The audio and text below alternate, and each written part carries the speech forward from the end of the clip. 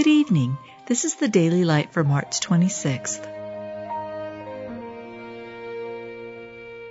Be thou my vision, O Lord of my heart, not be all else to me, save that thou art. Distributing to the necessity of saints, David said, "Is there yet any that is left of the house of Saul, that I may show him kindness for Jonathan's sake?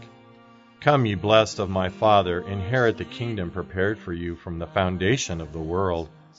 For I was an hungered, and ye gave me meat. I was thirsty, and you gave me drink.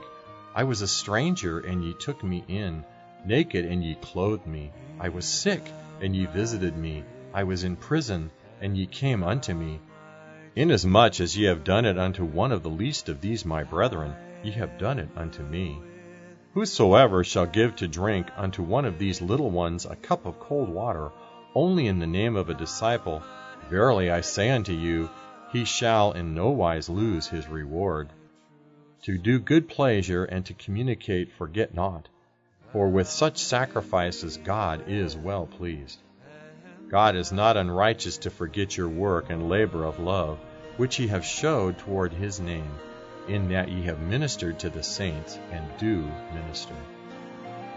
You've just been listening to the Daily Light, a daily morning and evening devotional of Scripture compiled by Samuel Baxter and published in 1825.